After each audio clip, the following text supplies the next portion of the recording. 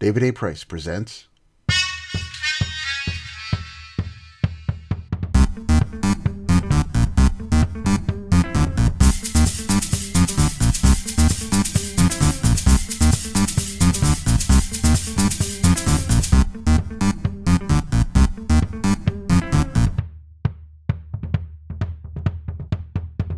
Hello folks, welcome to Marvel Noise episode 418. I'm your host, Steve Raker, back in the comic book bunker after bushwhacking my way through the Savage Land, not understanding a word that the guide provided to me by the swamp people had to say. Marvel Noise is the semi-monthly podcast proudly sponsored by nobody. Our scope is all things Marvel with a particular fondness for and fascination with the Bronze Age.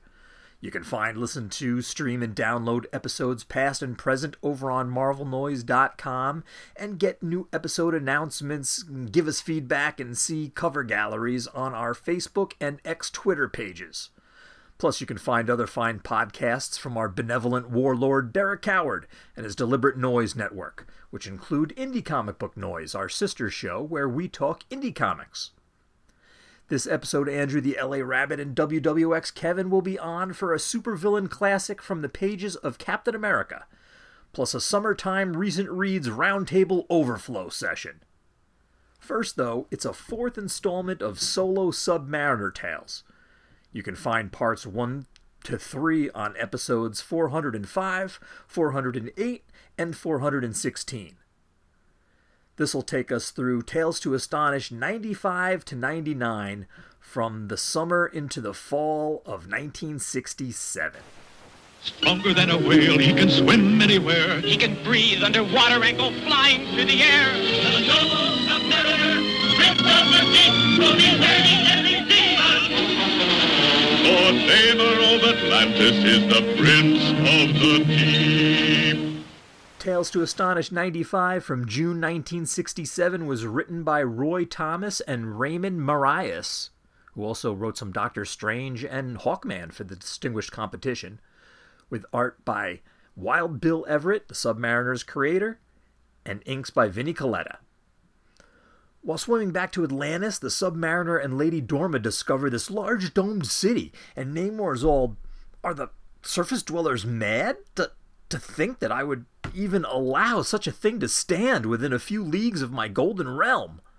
And I'm thinking, this giant domed complex would have taken years to build, and Namor didn't notice any of the construction happening right down the block, so to speak. They finally finish, and now you got a problem with it? Namor starts bothering some welders who are working on some exterior repairs, and the underwater complex's leader comes out in like a flying saucer-shaped underwater vessel. And he's a pretty friendly chap. He's got nothing to hide. He's a marine biologist running a research facility, totally peaceful. They don't even have weapons. His name is Dr. Walter Newell, making his first appearance. But not his last, because he'd someday become the Stingray in that cool red and white costume that, puts him right up there with the Prowler as a fellow D-lister with a cool, memorable costume. Here he's just a scientist-turned-facility leader whose explanations the Submariner isn't buying at all. Namor tells him and his crew to get out of Dodge, but as he and Dorma depart, they witness the domed city come under siege, attacked by a weaponized submarine whose captain is the Plunderer, Kazar the Jungle Lord's modern-day pirate brother. He wants to take control of the complex, but when a laser cannon's beam is deflected by the underside of Newell's flying saucer craft, it's like he just lifted the underbelly and it ricocheted off. It hits the dome and cracks it, and the city starts flooding, and all the inhabitants are rising water and everything. Namor takes the position that, it serves them right. They knew the risks. But when Dorma points out that the Plunderer is firing on the escape vessels too, Namor acts as the hero we all need him to be and boards the Plunderer's sub and socks him right in the kisser. Whack!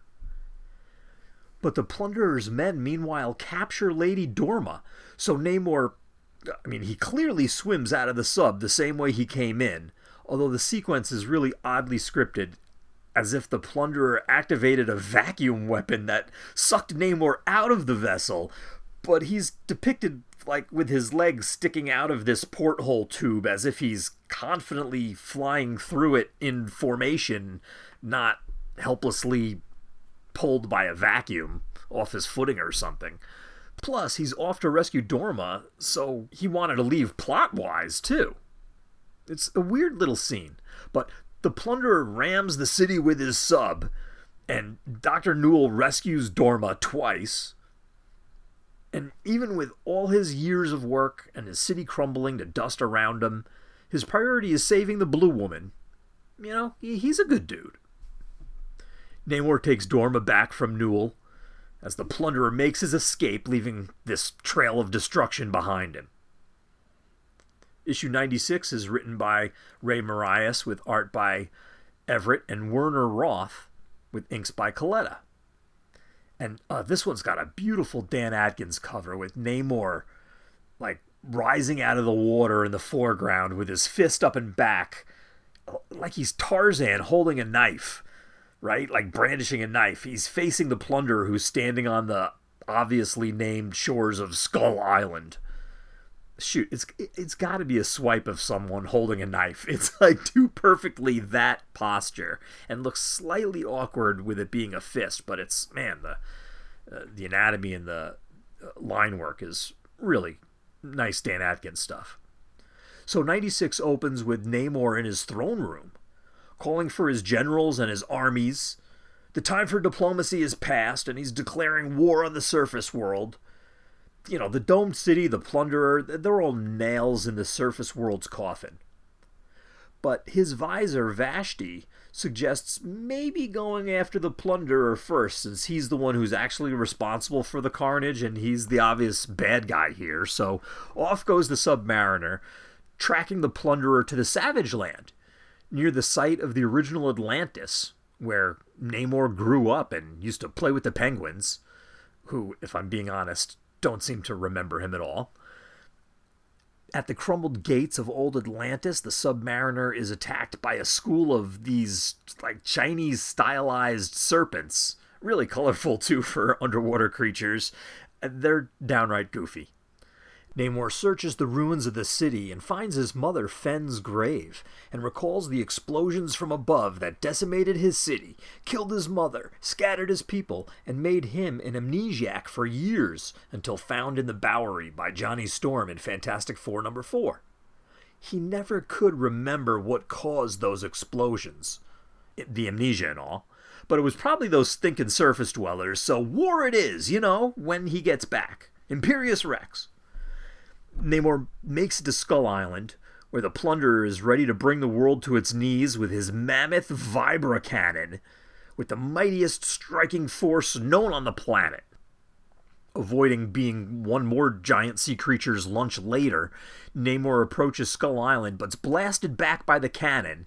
Also caught in the blast is the Lady Dorma, suddenly appearing and rushing towards Namor, who had no idea, neither did we the reader, that she was following him all this time.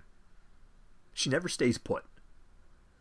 Namor confronts the Plunderer and punches him in the face again, but the Plunderer mentions Dorma's floating helplessly in the sea there, so Namor rushes to her, as if she's going to drown out there or something, but she's fine, of course, she's Atlantean, right? The Submariner orders her back to Atlantis, but nope, go. Not going to hear it. Go. Then Namor goes after the Plunderer again and gets hit with a handheld Vibra gun and is captured. Imperious Rex. In 97, written by Roy Thomas with art by Werner Roth and Dan Adkins, the Plunderer gives Namor and us readers his history. How he found the Savage Land while looking for old Atlantis, and how his brother Kazar and the X-Men foiled his plans back in the now classic X-Men #10. But now Kazar's in New York via that issue of Daredevil, so he's free to do his Skull Island hideout thing. Heck, the only other humans in the Savage Land are the Savage Swamp people, and they'd never be able to, Meanwhile, a group of swamp men attack the plunderer's guards outside, and they accidentally shoot the wall off his complex with a mini vibro ray that they grabbed from one of the guards. And that frees Namor, who beats on the plunderer a little, until the swamp people leader drops a boulder on Namor through a hole in the roof. Never be able to my butt. The plunderer escapes with his weaponry loaded onto his sub, and lights his fortress ablaze as he leaves, thinking he's killed Namor. And probably a few more of those swamp people. The Submariner awakens and also escapes, also saving the swamp leader who dropped the rock on him, earning a celebration dinner at the swamp people's village. You guessed it, no tablecloth. And Namor's like, I'll go after the plunderer, but maybe spend another hour here first. But in an unexpected twist, Dorma, having caught a glimpse of Namor in chains in the plunderer's hideout, really wrongly assumes, she's certain in fact, that Namor is now in cahoots with the plunderer, and they're gonna attack the surface world together. You know, she saw it with her own eyes. So she and Vashti assemble a council of elders, and Namor is branded a traitor, and he's exiled from Atlantis, along with his ambitions to attack the surface world. But in an even better twist, the plunderer's sub isn't headed for the surface world just yet. His first target? Atlantis. Tales to Astonish 98 sports the bluest Marvel Comics cover ever. Art by Dan Adkins with those colors by Sam Rosen. The Roy Thomas, Werner Roth, Dan Adkins team continues this tale. Namor leaves the swamp people and visits his mother's grave again. You know, if he could only remember who bombed Atlantis, that led to the destruction of the city and her death. But, you know, surface people. So war it is. Again, he's tripling down. Then he's attacked by a giant killer whale, but he tames it and rides it back to Atlantis to rally his army to take on the plunderer and the surface world. But the plunderer is already there, vaporizing buildings inside Atlantis left to right with his vibro ray, and Atlantis is firing back with their ground-to-sea cannons, floor-to-sea cannons, I guess. The blasts come close to a U.S. Navy military submarine overhead who drops depth charges in response to what they think is an attack, hitting and breaching the hull of the plunderer's vessel. It's taking on water, so he abandons his sinking vessel and henchmen in this single passenger pod. But Namor arrives just in time to be blasted out of the way by the plunderer pod's twin cannons. The Submariner declares that the fleeing plunderer will never escape as long as Namor the First lives, but then he proceeds to not lift a finger and the plunderer escapes. I kid you not. The U.S. military tries to stop the plunderer's pod, though, at least somebody does, dropping more depth charges that unfortunately cause collateral damage inside Atlantis. And in the last panel, the Atlantean military is sending 6 fully manned giant warships after the Navy. Where were these guys when the plunderer's sole vessel was attacking? And didn't you just exile a guy for wanting to attack the surface people? Writer Archie Goodwin takes the reins in issue 99 from October 1967 with art by Dan Adkins. Namor moves to stop the Atlantean warships, even though he wanted them to attack the surface world when he was in charge. Right? There lies the rub. He doesn't want them to attack the surface world without him, basically. He even voices that opinion. But another warship is then launched from Atlantis, this one with the fabled Hurricane Inducer on board. Uh-oh. Namor's got to get to that ship. The U.S. Navy sub, meanwhile, is being chased by the Atlantean fleet that's led by Warlord Seth, and ultimately escapes.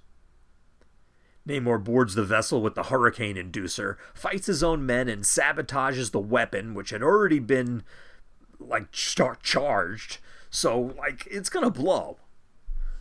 the crew evacuates and Namor pilots the doomed vessel away where it can more harmlessly explode, which Warlord Seth witnesses and declares Namor a martyr and a hero, perishing to save them. Namor, on the other hand, doesn't know this and decides the best way to prove his innocence is to attack the surface world. Wait, what? I'm so confused. Namor keeps changing his mind, and the Atlantis Council does too. Alright, that's enough shifting motivations for one segment here. Just a couple of issues of Tales to Astonish to go before it'd become the Incredible Hulk series, and the Submariner would get his own book. The goal is in sight. I've been wanting to read that entire series. Just have to get through this early material first.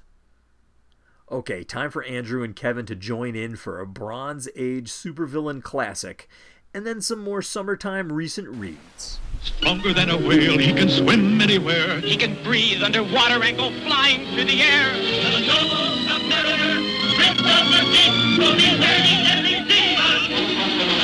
Lord Namor of Atlantis is the Prince of the Deep. Alright, I've got the Avengers assembled here. Andrew is here.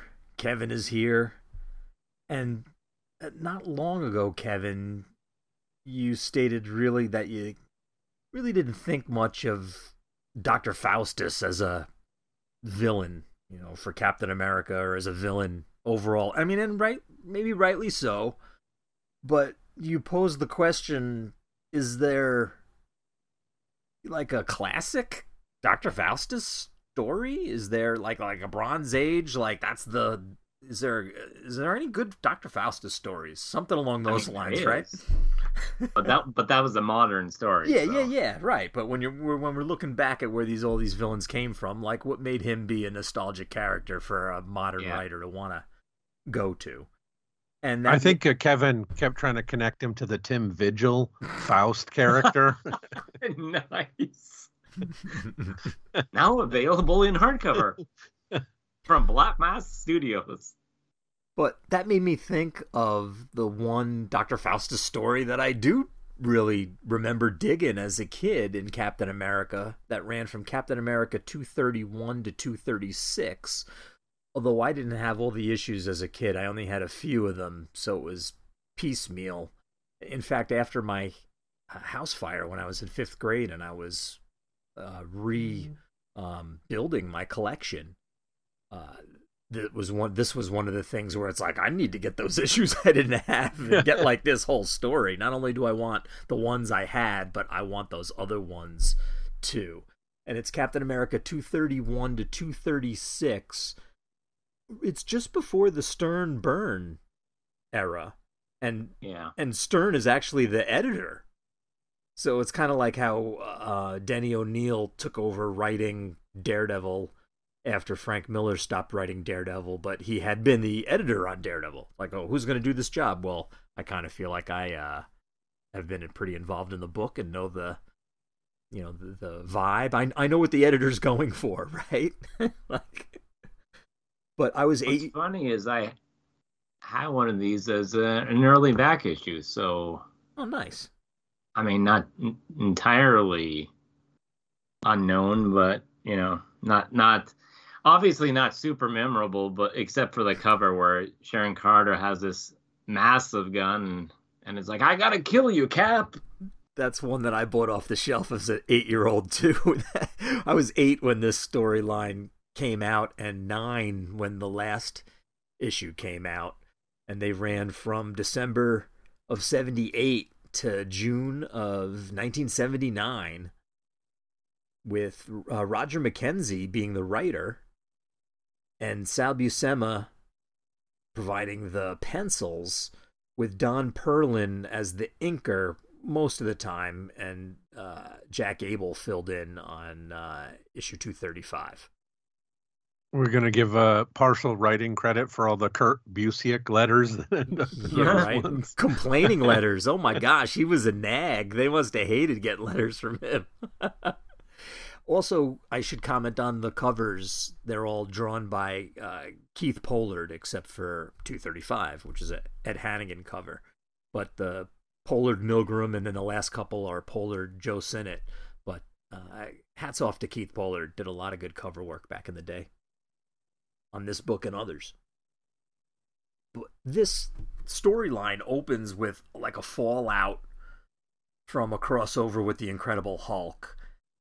And the Falcon leaves the Captain America and the Falcon team. You know, remember the book used to be a double bill. But it's on good terms. They're not like mad at each other or anything. But the title would never again be Captain America and the Falcon, even though they would do a spin-off title in the 2000s that was Captain America and the Falcon, right? With the Bart Sears art. Yeah, that was a struggle because I'm like, I think it was Christopher Priest, so that's probably why I was reading it. Yep. And then, that artwork, I was like, whew. Muscular. I know. Like, I remember the Bruce and the Babes Wizard thing, but still, even knowing it did not prepare me. A little continuity-wise connection is that with the Falcon leaving the book this month, he would appear in the Avengers the next month in the famous Too Many Avengers issue, where at the end Hawkeye expects Gyrick to name him as one of the members, and he picks the Falcon, who wasn't even an Avenger because like they wanted somebody with color on the team or whatever. And he's like, the Falcon? What? So that's where he goes from here. But Cap splits with S.H.I.E.L.D., which is another kind of closing one chapter of Cap's basic status quo. They kind of don't offer him the respect that he deserves, and he's kind of ticked off about that and leaves. Yeah, S.H.I.E.L.D. doesn't come off great here. Not at all. I always like when Cap mouths off to authority figures, because it's the right thing to do. If they're acting like jerks, he's going to stand his ground. Always been a fan of those. The other thing that's weird is he always calls people son and everything. Yeah. You think about it, he was frozen in the ice forever. So he's technically older, it's not like he's really seen the cumulative years, because he was a capsicle all those years, so it doesn't count. It's also, he's the most trouble for doing the traditional kind of sliding scale continuity thing where, every 7 years or whatever it resets because they link them to World War II. Because in the 70s, it was still easy to think of him running into other World War II vets. Yep. Not that there's, obviously they're still alive today, but they're not working job. He's not going to run into them like he runs into various people. Like, oh, Cap, you saved me back in the war. Like, he'd be only if he's going to like a retirement home or something. Well, yeah, he does run into the occasional shopkeep or something, right? Who was like, oh, you saved me in Auschwitz. I think it's the supporting cast that's more trouble than him, because you can just say he is a popsicle for longer. But when he runs into people like Peggy Carter or something, and the timeline keeps on moving, it's like things start getting like kind of awkward. Yeah, but for me, he was always the one, because it's why I like those. I mean, I like the stories I grew up with, but it's kind of fascinating reading the 60s and 70s, because while he's a man at a time and all that, he's not that far out. Like most of the people, unless they died in combat, would have still been alive or anything, where now, obviously, it's a much larger stretch. If he went in and came out in 2010 or 2015 or whatever, right, that's a pretty long break as opposed to this. Well, now they're just all robots, like they're Robo Dugan or whatever, and they're like, oh, my best buddy, he's still around. Thank God for LMDs. So Cap returns to his New York City apartment, but it's trashed. He hasn't been there in quite some time because he's been hanging out with S.H.I.E.L.D.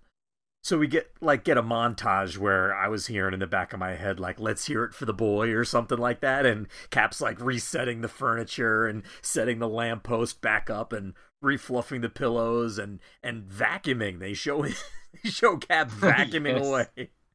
What I like is he's wearing half of his like he's not taking the secret identity that seriously. He has his red booties on and his blue pants. Also, he makes a note about he hopes his neighbors isn't mine, but I don't want my neighbor cleaning up his place at 2 a.m. or whatever it seems.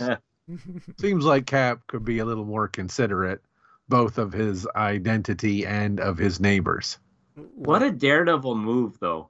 Doing all that stuff, like, total Matt Murdock thing, like coming into the law offices. He's just walking around without his mask and everything. And you're like, don't you know what's happened to you before? Have you learned nothing? Like you said before, Cap runs into his old love interest, now pal, Mademoiselle Peggy Carter, in Sam Wilson's vacant office. And she sets the story in motion here by giving Cap his new mission. The problem is that S.H.I.E.L.D. agent Sharon Carter has gone missing after she and another agent attended a rally in Central Park of this neo-Nazi white supremacy group, National Force. They got white costumes, masks, burning swastikas on their armbands, and they're led by the mysterious Grand Director. I always thought the Peggy Sharon stuff was a little weird. Like, yeah, hey, I dated your aunt, and I'm going to date you because she's old and not interesting. I don't know. Sometimes I wonder if they would have been better just, something happened in the war and Peggy gave her life to save, one of the Zemos had a rocket and she had to jump on it or something, Yeah. That she Sharon's wandered. supposed to be dead for a long time anyways after. So, I mean. Yeah. That Peggy wandered around after the war and amnesiac and all that was pretty rough. But it's just maybe she ran into the Submariner. Weird to date. I mean, and I guess it happens where you date different family members, but it always seemed a little hinky to me. Like, yeah, there's a lot of people you could date. Well, I thought the original bit of it was funny, right? Like that, like who's this beautiful S.H.I.E.L.D. agent, and then it's the niece of the girl who was his love interest back in the war, and at first it like creeps him out, like it's like oh man, and like that was a funny twist. Like you fall for a girl and it's the great grand niece of some lady that you knew, and all of a sudden you seem like you're a creepy old dude or something. I thought that was funny, a funny situation to put Cap in, but then after that subsequent writers picked up more of the romance, and then it went back and forth. But I guess it all gets fixed in this storyline. So for sure, no spoilers. But I'll get on. I hope you're not attached to Sharon Carter, because this is her final story. So the crowd, when Sharon Carter and the other S.H.I.E.L.D. agent are at this rally in Central Park of these neo-Nazis, the National Force, the crowd's there, but not to support it. The crowd's there protesting like it's Nazis in Skokie or something, right? But after this large cross gets lit aflame, the crowd erupts in a riot, but not against National Force, against each other. Seems like a little bit of a mad bomb situation going on. Right? I was thinking Hate Monger is what it felt like. Yeah. Like another classic. But Sharon or Carter, the Psycho Man. The other agent and Sharon are swept right up in it too, and they're right in the riot. And now they're missing. So dun dun dun. So well, maybe Sharon had some opinions, Steve, that she finally felt free to express. Right. Someone finally understands me. So Cap vows to investigate while Peggy goes and gets bombed. And I don't mean like pound a few beers and talk about the war with Nick Fury kind of get bombed. I mean, she gets in her car and it blows up. But she miraculously survives. Well, yeah. I love Cap, who was like, take care of her, boys. We were close a long time ago. He doesn't want them thinking that he's into older chicks or anything. Right, yeah. But that was before. I thought that was a little cruel. He didn't need to be like, oh, we were close. It was a long time ago, though, guys. Don't think I like them. You should have seen how pretty she was. So she's dying, Cap. Like, have a little respect. Yeah, she doesn't look great on the cover of 232. That's the issue, that he hears the explosion and he races and he pulls her body from the wreckage and he takes out the National Force goons who attacked her. But before they can be arrested and questioned, each of them activates like a suicide switch, and they burst into flames, instantly incinerating themselves. So would you rather go down in flames like that, or do the poison capsule in your tooth trick? Well, I'm glad to see the Comics Code of Authority is fine with that. Yeah. We don't want a werewolf in a comic book, but go ahead and Jonestown, burn it already yourself happened. to death. Actually, probably because of the Jonestown thing, that's why it wasn't a capsule, right? They probably came up with the other thing to make it not be like that. Anyway, Cap races home, and I love this whole sequence. He's like racing across midtown traffic on the vehicle roofs. That's fun. And Cap goes to work one last time as police officer Steve Rogers. Because I liked him better as a comic book artist. Well, that happens after this. That's so weird. It's after this arc, he'd switch focus from being more of this lawman as Cap, who was working for S.H.I.E.L.D., and as Steve working as a police officer, and be more of this freelance hero, spending more time with the Avengers and less time with S.H.I.E.L.D., and moves to a different spot and starts working as a commercial artist. So they really change his, lawman image after and during this arc here. Cap roughs up a street informant pretty badly, who points him to Morgan, who's a Harlem mob boss who was Sam Wilson, the Falcon's nemesis, for quite a long time, even though he hadn't been seen for the last 6 years. It was in Captain America 159 in December 1972 that he last popped up. I think Kevin may have hit on something. This does have a very Daredevil feel, with Cap shaking the guy down and then going to shake the mob boss by kicking in the door and everything. You know the other book Roger McKenzie was writing, right? It's true. He was writing Daredevil. Yeah. He's kind of underrated for like those Daredevil issues. Agreed. Cap goes to shake down Morgan, and one of Morgan's lieutenants bursts in saying that National Force is marching on Harlem, so they all mobilize. And National Force's mysterious Grand Director is seen laying on a couch, like doing psychotherapy Freudian style with a shadowy clinician who, he's obviously pulling the strings here, right? But who could it be? I mean, he has one of those Red Skull smoking things going on. Those were always the bad guys. And if you have the cigarette holder, you're not a good guy. You need a cigar, then you might be okay. That's right. The good guys only have cigars. 232 ends with Captain America on the street in Harlem, caught between National Force and a Harlem mob. And Sharon's with National Force, and she drank the Kool-Aid and is all in. No. So I had 233 as a kid also, Kevin. Bought off the rack when I was 8. And it's an awesome cover. Yeah. Confusing inside, though. Oh, yeah. You look at that cover and you're like, oh, I wonder what's going on there. Well, I was also like, the title is Crossfire. And I'm like, didn't we just cover his first appearance? I think that's Marvel 2-in-1, not Captain America. Yeah, not that Crossfire. Cap tries to prevent this brawl from happening, but it's inevitable. So both factions are fighting, and Cap's in the middle. Teeth are flying everywhere, Sal Buscema style. I have to fully admit, I'm not like a military hardware guy, but I do love the weird kind of Kirby guns that people use. Sometimes they're kind of look like real guns. Most of the time they look like weird tubes and levers and stuff. The National Guard gets called in to break things up, and we get to see Cap getting testy again with the soldiers, right, Andrew? You like that? Yeah, don't push around Captain America, son. He's seen some things. He swats that dude's hand off his shoulder. The National Force members, though, that were caught, they do the suicide burn thing before Cap can even see if Sharon was amongst them. So he's like, oh, man. They're really burning through their troops, eh, Steve? Yeah. I only want to get sent on the successful missions. So Cap goes back to check on Peggy, recovering in the hospital, after another fun sequence of Cap, like, getting across town. But Peggy's gone. She was checked out of the hospital by Dr. Steve Rogers.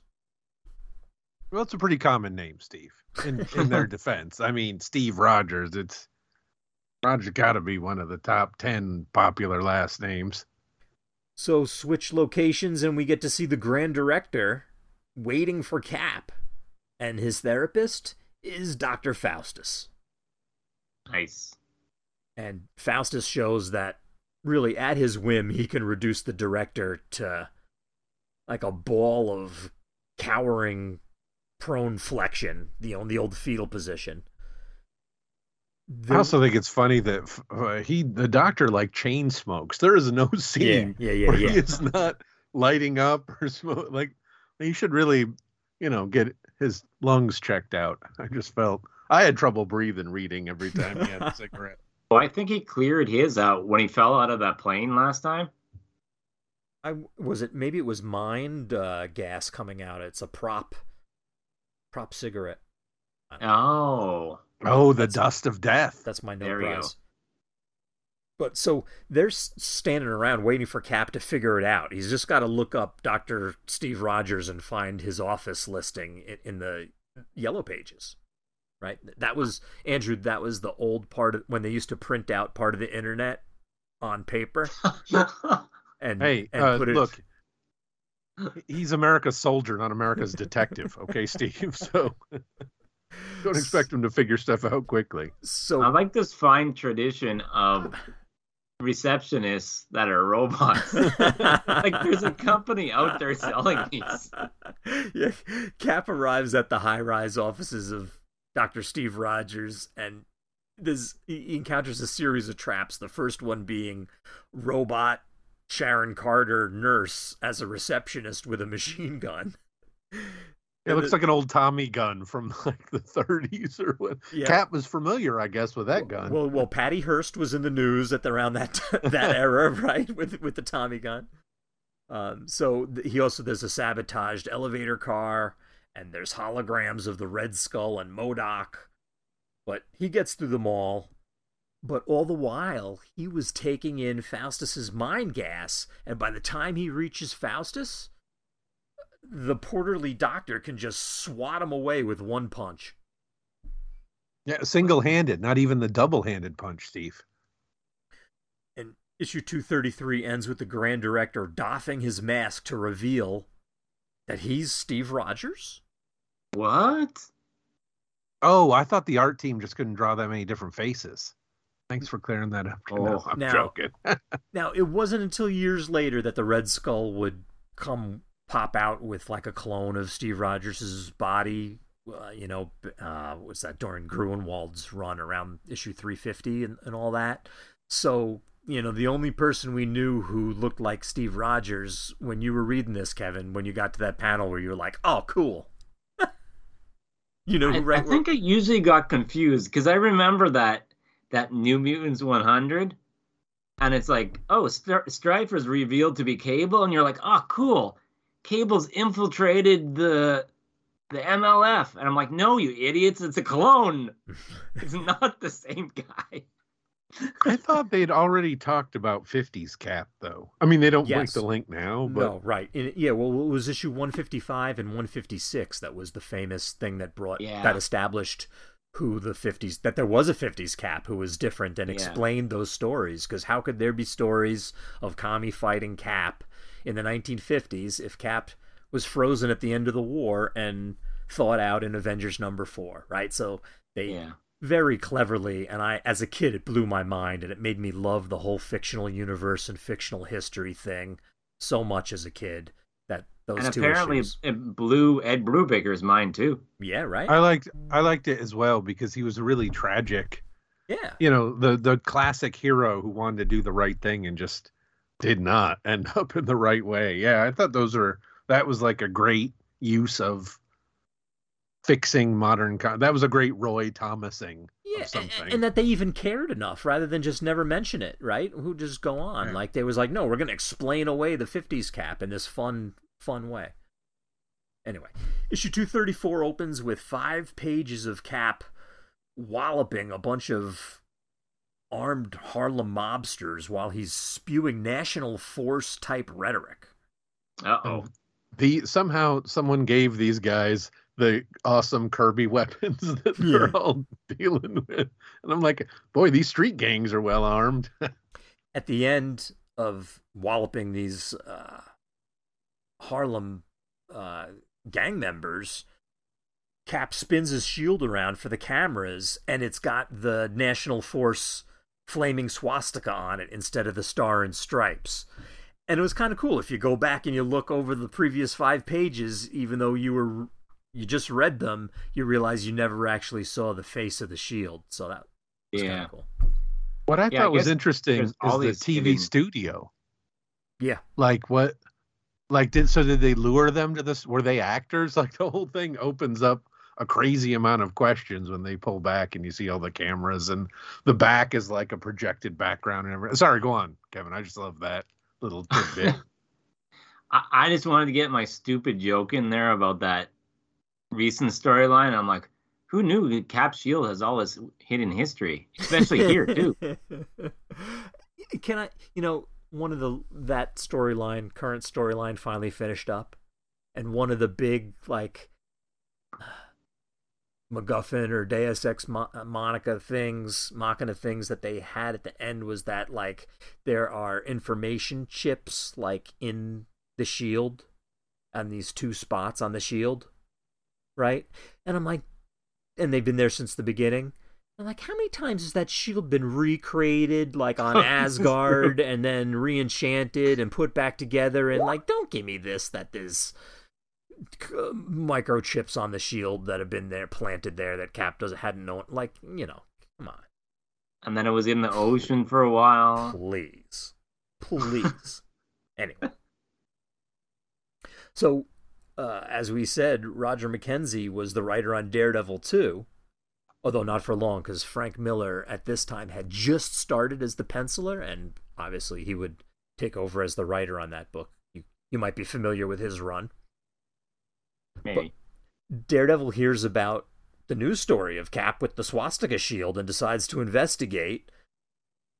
He tracks down National Force and is confronted by Faustus, and I'm just going to call him Hydra Cap.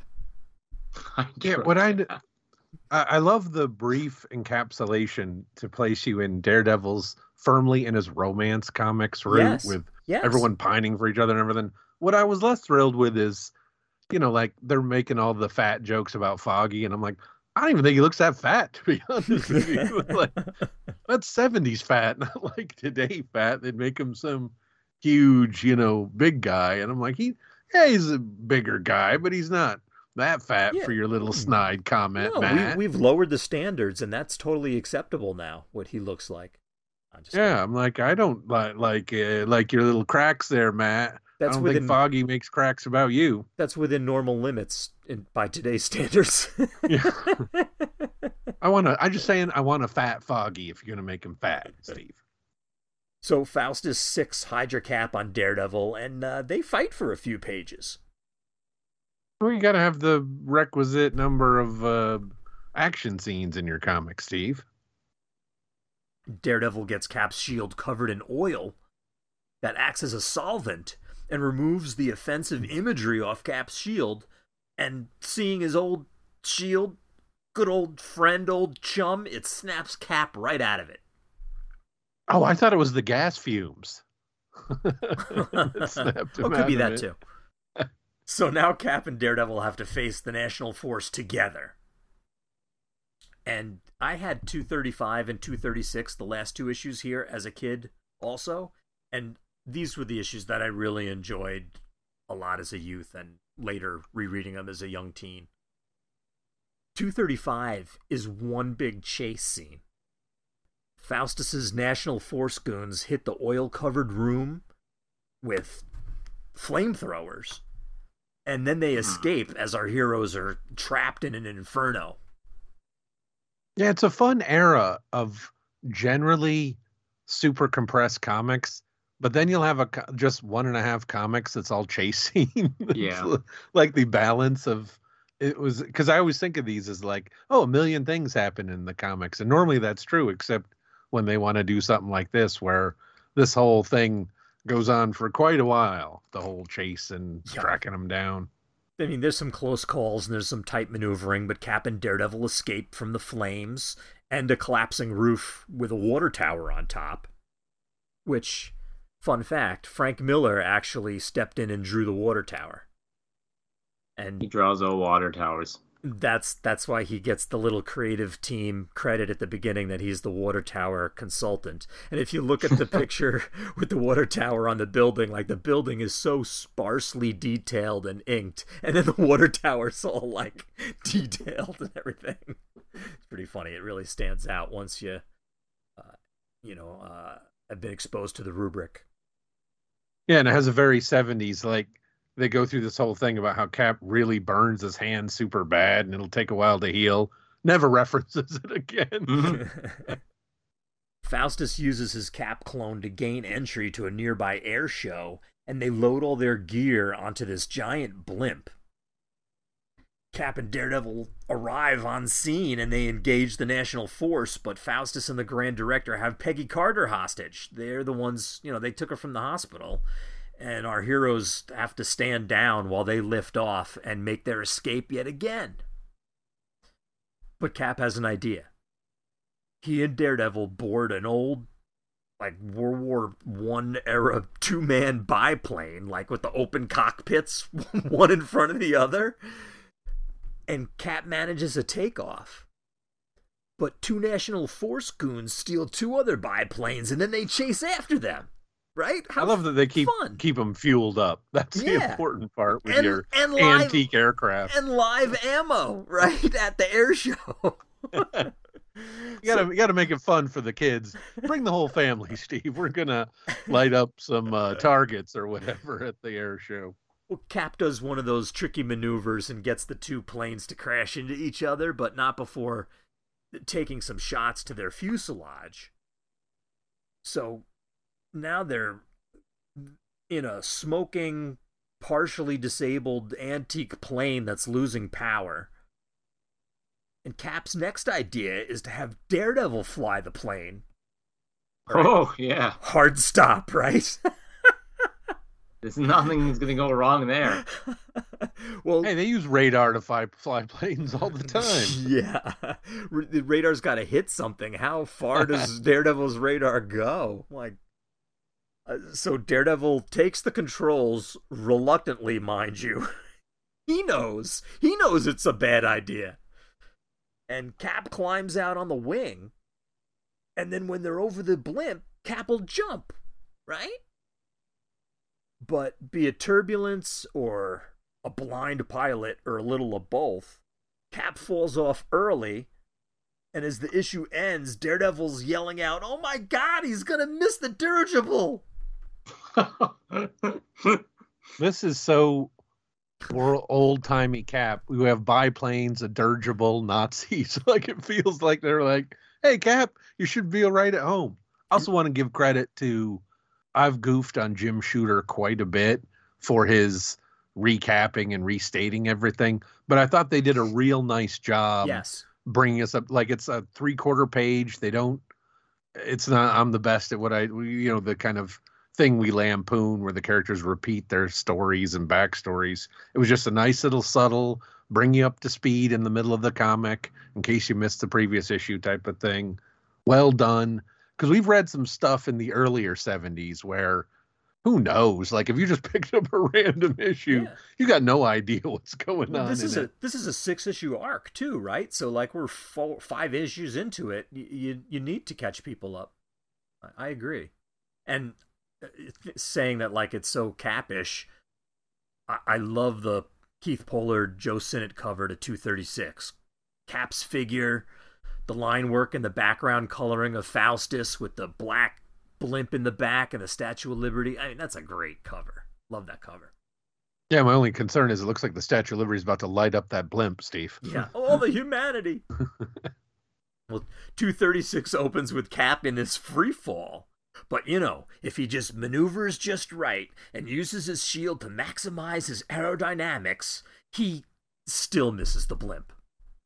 And the scene is paced out and drawn wonderfully. It's like Wile E. Coyote almost making it across the canyon, right? And he just comes up short, like, missed it by that much. Daredevil tries to get close to save him with the plane, but the old plane craps out, and he's basically dead in the air. But close enough to throw Cap his billy club. Yeah, this whole sequence felt like you would see it in a James Bond movie or something. Yeah. You know, like you think they're going to do it, they miss that. You think they're going to get it again, and they miss it again, and have to go to like plan C or plan D to just survive. So Cap falls down into the city, but fires off the billy club's tow line and catches a flagpole or something, and breaks his fall just enough to make up the difference with his impact-absorbing shield, you know, and survives. But it's crazy. And Daredevil dies survives. running the plane into a building. Yeah, he survives. He crashes on the docks. He tried to make it to the water, but he doesn't make it either. Crashes on the docks, but he either jumps free or is thrown free and lands in the water. I think he's thrown free. I'm pretty sure he's got a future as an airline pilot. By the way. Open cockpit there. He probably was thrown free.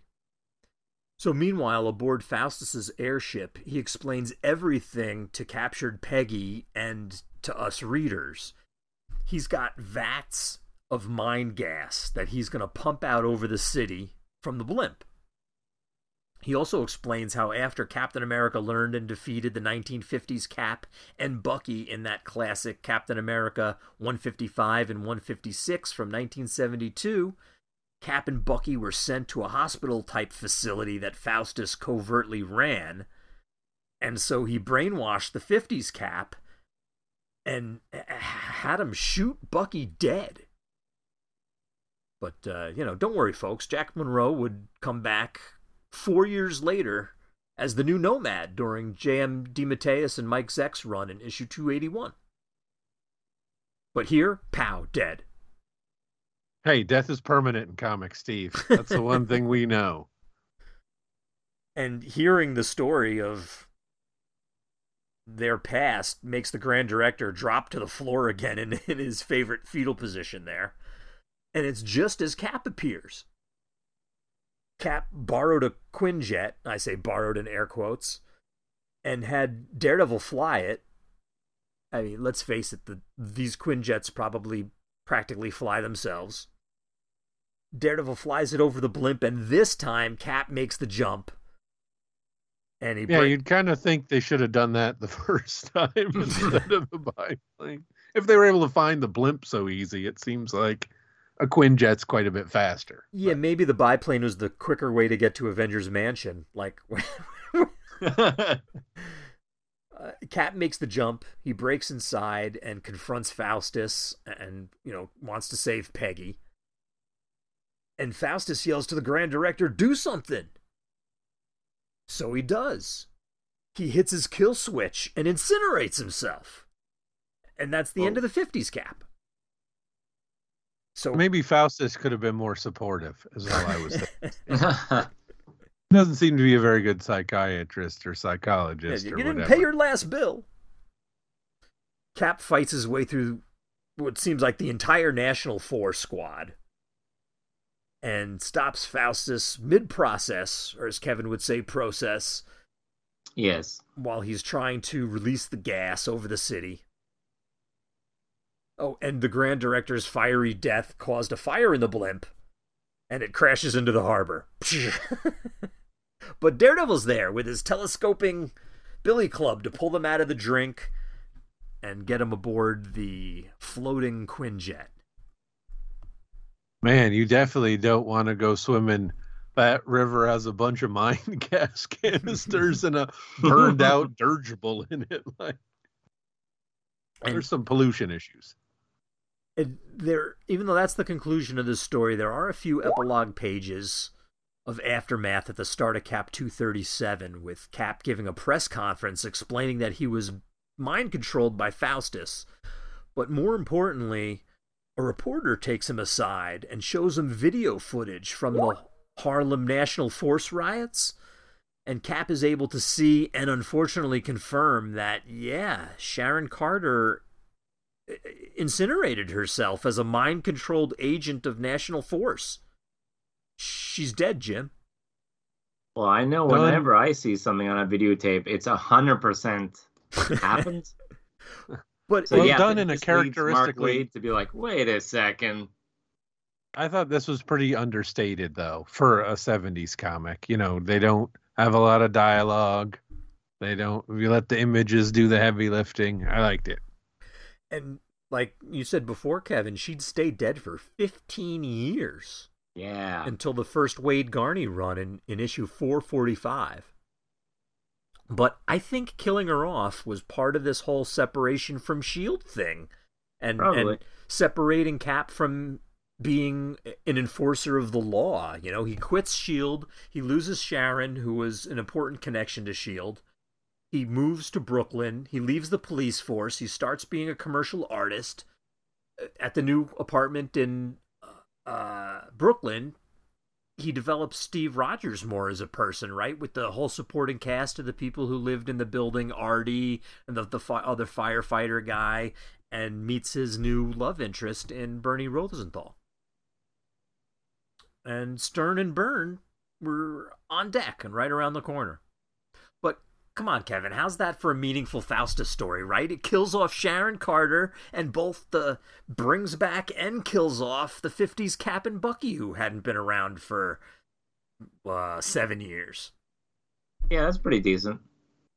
And so much of it had to be undone, right? Yeah. Like over time. The 50s Bucky comes back in 281 in 1983. Sharon Carter comes back in 445 in 1995. And the 50s Cap comes back in Brubaker's 2005 series in a storyline that now, I mean, isn't it obvious? It was totally not just a sequel, but also a love letter to this storyline, because in a bunch of ways, it really mimicked it. It was just a cool. flesh wound, Steve. Just a flesh wound.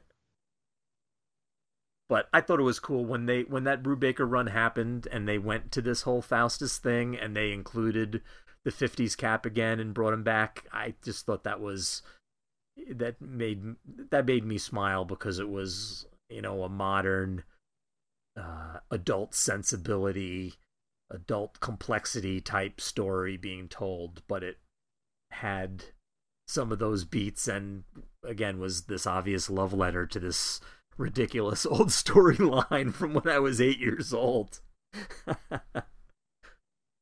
But this is why I think Faustus is a decent enough member of Cap's rogues gallery, because Cap is driven by his ideals, his character, right? And Faustus has the ability to pick away at that or compromise it, right? Or mess with the people around him who are more vulnerable than he is. So he is a bit of a silly villain, and they don't always use him to the best potential, especially when he's used with other characters, like that Marvel team up with Mr. Fantastic and all that was a little ridiculous.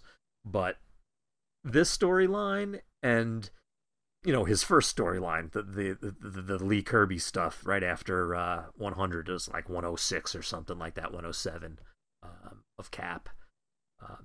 This storyline and the Brubaker one, I think, are really the Faustus stories.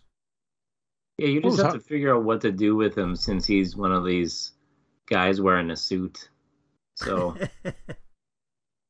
Also had to be hard under Joe Q with the smoking thing. Like, that's a pretty big part of his identity. Yeah, right? Yeah. it's just gas. But I think that's why he works good with Captain America versus other heroes, because of that whole he's a guy in a suit. Because Cap can have a mastermind manipulator person. Like sometimes the Skrull, well, even the Red Skull doesn't get his hands dirty, right? And he's working from a distance, or especially when he was in the mind of that Russian oligarch guy or whatever too, you know, that Yeah. it fits in that profile. all your villains aren't suit guys, then you can have a few suit guys. But if all your guys are already like that, you need something else. And Cap's not above punching a guy in a suit. I always appreciated that. A fat guy. A fat guy with glasses. Yeah, they got Kingpin. There's lots of suit guys that are pretty classic characters out there. And I like a lot of suit guys and guys that aren't super powered, but sometimes it's like if that's all there is, then you're just like, oh, yeah. All right, that's Dr. Faustus. Enough of you. Let's do some recent reads.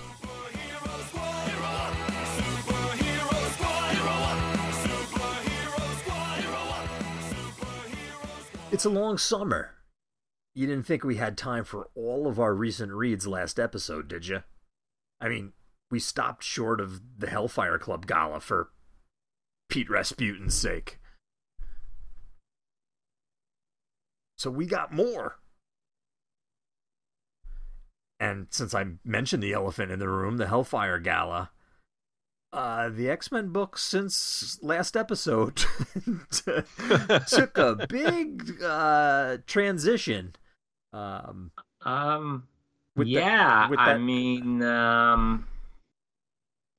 I've seen every reaction to this story, and I have quite a few reactions myself. I feel like it could feel like a whole episode just speculating and trying to weed out stuff and figure everything out. The catalyst or the linchpin to the transformation of the status quo for the X-Men was this year's Hellfire Gala, written by Jerry Dugan with a variety of artists, including Adam Kubert and Russell Dauterman and Matteo Lally. But it all comes crashing down. There's no other way to say it. I'm trying not to think of it as Avengers Disassembled, since I didn't particularly enjoy that story. Yeah. But there's like some similar, sure, I think, wonky storytelling elements where it seems like we know where point B is and we start at point A and we got to get there, and sometimes it doesn't entirely connect for me, or it seems like the story has a very limited span, but we'll get to that. And it has that little bit of that like Dark Reign flavor too, of like Orcus Winds, right? That's the organization made up of the brain trust of the big bad guys, right? And they finally make their move against the mutants, and now they're in control, and the Sentinels are back, and this is all problematic. The thing that I thought was the cleverest touch actually involves a character that I really have never cared for and never really understood why he is kept around, and even what his power set is and everything like that, just because he has never really interested me, but now he actually makes sense, is that Exodus character. You know that dude? Well, he's a peak 90s character. Yeah. So, I mean, that's I feel like that's kind of the issue sometimes too. But yeah, I think he's in this era, he's worked pretty well as a guy that needs someone to like worship, or he's trying to save someone or do something, but alone he's nothing. But like, why Exodus, right? Like, what do you think of with Exodus? With the, you think of like the Jews from the Pharaoh and that kind of a thing. Yeah, and I mean they're nailing that pretty hard, aren't they? Yeah, they end up with all of the mutants in the desert with like not knowing which way to go, and Exodus steps up and he's like, "Ooh, this is my move." And he's like, yes. All of a sudden he's a leader, and he's like, let's go this way, with the sun behind him like a halo. And it's like, oh my gosh, this character makes sense for the first freaking time in 30 years or whatever. And I don't even like the guy, but I thought that was a clever touch. So you guys weren't talking about the metal band Exodus? the Thrash. Oh no. Movement of Ja-people. I wasn't talking about that either. But so the fallout because of this whole Orcus organization winning and Jerry Dugan being the writer of the Hellfire Gala, this spills over into the Iron Man book that Dugan is writing, the latest volume of Iron Man. And he keeps the book pretty tied to the X books because Orcus also takes over all of Stark's assets, including his armor and the Iron Man armor and all this stuff, and he builds Stark Sentinels, which then get used at the Hellfire Gala. And it really mirrors the X-Books with everything that Tony's built also burning down. And the art's by John Frigeri and Andrea DeVito. I like the look of the book, particularly because they brought back the little stupid lines underneath Iron Man's eye slots that are like little shadows that remind me totally of the John Romita Jr. Bob Wycheck art era. But as soon as he is wearing that armor and they put those little lines on, I'm like, all right, that looks really cool. He looks cool in every panel. It's funny how something so little. But Tony has to take down his own company with very limited assets and resources and support. But that's what he's set out to do. And now the mutants are hit too. And it kind of, in some way, it's partially Tony's fault for letting them get a hold of all of that technology and stuff. Oh, Steve, Tony's technology never gets in the wrong hands. I was going to be like, again, Tony? All right, one more X-book, though, written by Jerry Dugan, and that's the regular X-Men title, Adjectiveless, issue 25, with art by Stefano Caselli. And we get to see what's left of the X-Men who are in hiding. And yeah. And it's almost like a post-apocalyptic, like a Dark Reign type of situation. There's some kind of grotesque moments, like with Scott Summers being tortured by Sinister with his eyelids sewn shut and everything. Yeah, I'm like, why is he still alive? Like, it just, some of the things like baffle me. I'm like, maybe it'll be revealed, but I'm like, I don't know. After they had this whole bit of like, anytime we find a mutant, and I'm like, so that's just for this story, because that doesn't seem like a sustainable element that they could continue on forever, because something's gonna happen, and then they, like, it's just not gonna work out. Besides trying to set up what this new status quo is and dealing with the aftermath of the Hellfire Gala, this issue 25 of the X-Men mostly focuses on the transformation of Kitty Pryde into Shadowcat again, and her kind of accepting being the weapon that the samurai master Ogun trained her to be. Yeah. And it kind of shows what broke her, that moment that she got was in a life or death situation, them or us, with a squad of Orcus commandos, and she went wild and mopped the floor with them. Yeah, I'm not sure if I see past the marketing, or if I'm so gullible to think that this like gritty, grim thing is like the status quo. I keep on saying this isn't the status quo though. And then people are like, everything's gone, and I'm like, but it's not really gone. So I mean, I'm gonna seem like a fool maybe in a few months or whatever, but for me it seems like this is a time limited thing, and this isn't the status quo. But we'll see. Dark Reign didn't last forever either. I mean, that is true. But I will say it was the status quo for a little while. That's what I mean. Like, if it goes on for a year, I'm going to be like, I was wrong.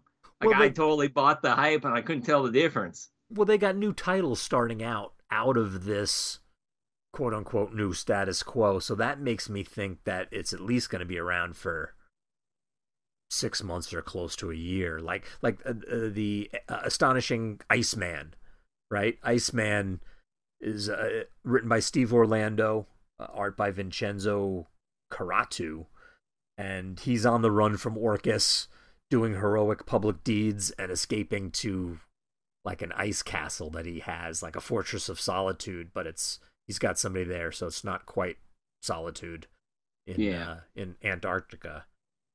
I feel like it could go as short as these limited series are going, and then when they move into whatever's next, like whether we move backwards or forwards is anyone's guess. Last comment about Iceman: he kisses a lot of guys along the way in his adventures. Like if that was a hero, take I don't know, take Captain America, and he goes and saves some girl and then grabs her and sweeps her off her feet and like bends her over and kisses her in the middle of the like battlefield. Wouldn't people be saying that's not right? That kind of takes you out of the story. It's a weird, well, that's kind of what the Iceman does, but it's to hit you over the head with the fact that he's gay. And I just thought it was a little too much. Steve, you don't like the classic where Spider-Man kisses Jean Grey in the team-up issue where he slides past them all? That I liked, and he paid for that. Anyway, so the old days when I feel like Nightcrawler probably got away with it too a bunch of times. Yeah, right. All he's left is leaves you with that little stink of brimstone.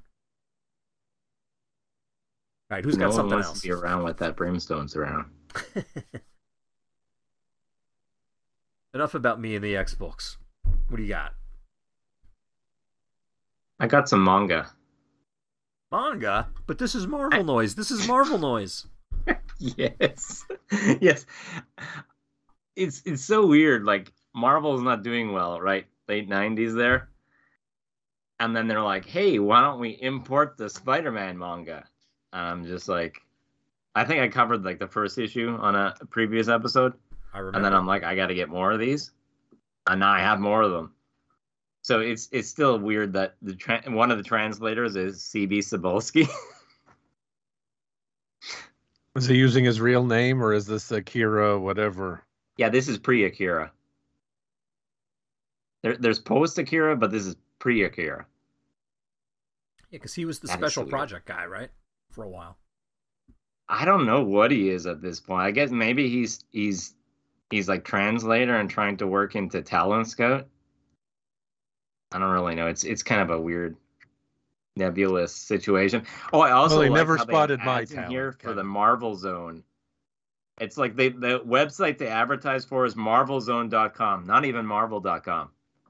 But on AOL, they're Marvel. So strange.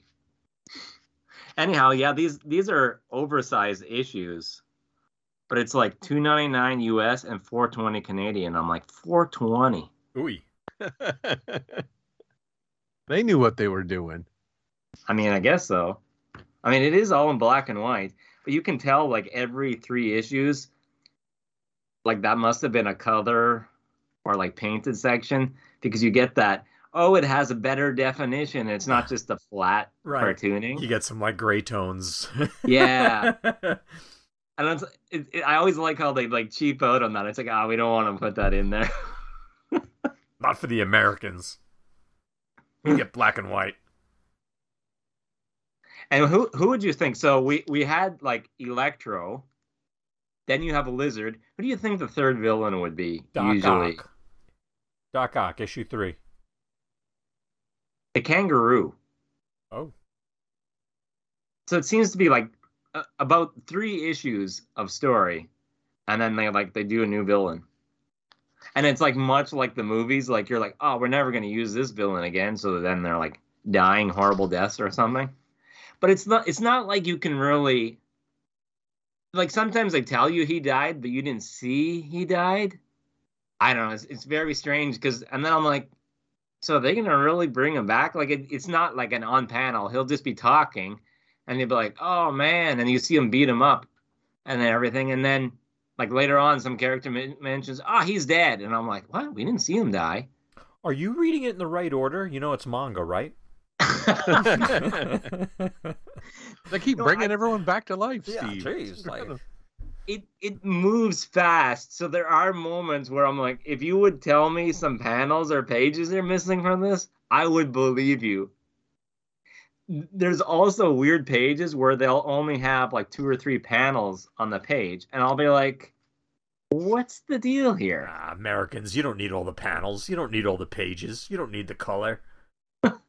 Like, they must have flipped it, but then I'm like, was the other half of the page like an advertisement or something? Probably. I don't know. It's kind of strange. But anyways, the first Electro thing is sort of like our Peter Parker, who isn't Peter Parker in here. And then I guess our Mary Jane, who isn't Mary Jane, but it's like his pen pal. It's like, oh, my brother's gone missing, and we gotta find out what he's been up to. And he's had like all these jobs, trying to make all this money and everything. And I'm like, it's pretty easy to guess like what's gone on here once you read this story. But it's like every Spider-Man villain in here, it's like people are like, oh, that must be a cyborg, or that must be a robot. And I'm like, what is it? Why don't you, like, they don't think, oh, it's like, oh, someone could never be a Spider-Man or like an electric guy. Like, that must be a robot. Which I think is very funny. And then you have like the version of J. Jonah Jameson. So he's just like, oh, we can sell all these papers if we get, he's kind of like creating, like, Spider-Man's around, but he's not like doing a lot of stuff. And it's like maybe he'll get discouraged and be like, ah, oh, everyone hates me, I'm not going to be Spider-Man anymore. But then Jameson has this thing, our Jameson, and this Jameson anyways. I mean, it's almost like the Daily Bugle type of thing. It's like it's the Joho paper. And I'm like, well, it is a J. And he is a guy that's smoking. And there are bits in here where Spider-Man will take like a cigar out of his mouth and everything. I'm like, he's doing that to people. Smoking. I mean, there's bits. Yeah, surprisingly, they can smoke in here. But I mean, they probably wouldn't change that, right? Because Japan, smoking's still cool. But it's so weird that James is like, he's like, oh, I'm gonna give $100,000 reward for the capture of Electro. It'll be a challenge, like, be a superhero. And they're like, oh, no one's gonna ever like reclaim this money because no one can beat Electro. There's no like super people around. And then that encourages our like Peter Parker like character to be like, oh yeah, I can pull this off. But then when he collects that money, it's like Jameson's just like, oh, what can I do? I'm like, I got to get the circulation of our newspaper to go up even higher now because I had to give away $100,000. So then he's just like, I know, I can, since that Spider-Man's out there and ruined that for me, I'm going to say he's a menace. And I'm like, oh, here we go. We get around to it. Like, that is such a weird thing that he's almost like getting around to like creating his own villains type of thing. And then we get to the Lizard, which is a pretty brutal sequence by issue 4. And I thought this might be something that inspired the Kraven movie that's coming up. Because this guy is surrounded by like all these lizards, and I'm like, oh no, don't tell me some lizard blood or some weird thing is gonna go into this guy and he's gonna become the lizard. Because it seems very much like he's gonna be eaten and everything. And you hear some yelling and everything, and you're like, oh, the lizards got him. But then he's on a plane back to Japan and everything, snapping necks and everything. And then the explanation isn't a whole lot better. Because he fought off these lizards, used all these survival skills and everything. And at some point, he just sort of found himself changing into a lizard. Kind of vague. But anyways, it's all these stories where it's like some like those early Spider-Man stories, like where it's like, oh, you created this invention and everything, but you could have like maybe sold that invention and made all this money, or you got like $1 million tech, but then you're robbing a bank. It's like someone's that's always motivated by something. It's like, oh, no one believed my invention was good. So like the Lizard's out there destroying this company with all that's making all these like kind of life-saving future drugs. Some of them were just accidents. I mean, how's the Sandman and Electro supposed to monetize that as inventions? I mean, yeah, the Vulture, I give you that. Okay. What about the Beetle? Yeah, the Beetle's a Torch villain. Okay. So it's funny that they think the Lizard is just like some monster like guy, but then like they have like all these police officers guarding like all these drug plants, and then some like regular guy walks in, and then once he's past the guards, it's like he transforms into the Lizard, and they're like, oh no, he must be a guy, not a robot. I thought the competition said a robot after me. So it's and then he's like kidnapping people, and they're like, okay, this Lizard guy is an actual guy. It's just not some mindless monster type of guy. So that's kind of fun. And then for the third arc here, you have the Kangaroo, who's like a foreigner in Japan, but he's like a wrestler. But he can jump. I mean, that's kind of the Kangaroo's thing, right? You just accept that he kind of jumps and stuff like that, and he's just, even though he's sort of like a regular guy, basically. If you're a kangaroo, you gotta jump. You can't just box. You can't just be all about the boxing. And then it leads to another one of those classic things with Spider-Man where he's just like, he sees people fighting and then he figures he knows who the good guys and the bad guys are. And it's like, oh, they're all beating up on the kangaroo. But it's actually the kangaroo being crazy, like bashing his head into everyone. It's like the other guy's blood is on him, but they think all these guys are beating him up. Oy. Yeah, I know. So it's like a whole deal like that. So I mean, I think it's kind of funny that he's the third villain and everything. I mean, I think the series went, let's say, like 32 issues. It went pretty long. Like, I don't know how they had sales that, I guess just because it's Spider-Man. But I like never saw this on the shelves. I'm like, how many stores would even have had this? Like, they must have done the whole run. Like, that is just insane. So I don't know how much of this I'll be able to get. But I would like to get the whole run. Because what are the odds this is going to be reprinted? I mean, I guess there's a chance. One of the first Spider-Man comics I remember reading was the number 126. My dentist had a copy. And my dentist always had Spider-Man. He had one of the Prowler and Big Wheel and that era. Oh, yeah. Oh, nice. Those were early so I always liked the Kangaroo. Because, you know, when you're a little kid and you're like, whoa, it looks so cool. He's on the cover, like kicking Spider-Man, and you think it's really badass and everything. And then, you know, you get older and you're like, okay, maybe the Kangaroo wasn't the greatest villain ever, but as a little kid, he caught my attention. I mean, I think he's better than the Grizzly. Yeah. Well, I think it's, I don't know about that. I think it was just being a kid. For me, I just feel like his outfit was pretty uninspired.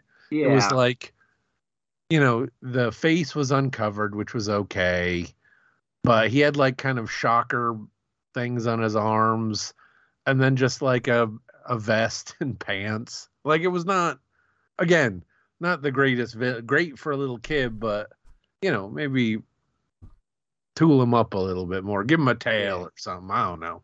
I mean, he's not the Gibbon. Gibbon's pretty low.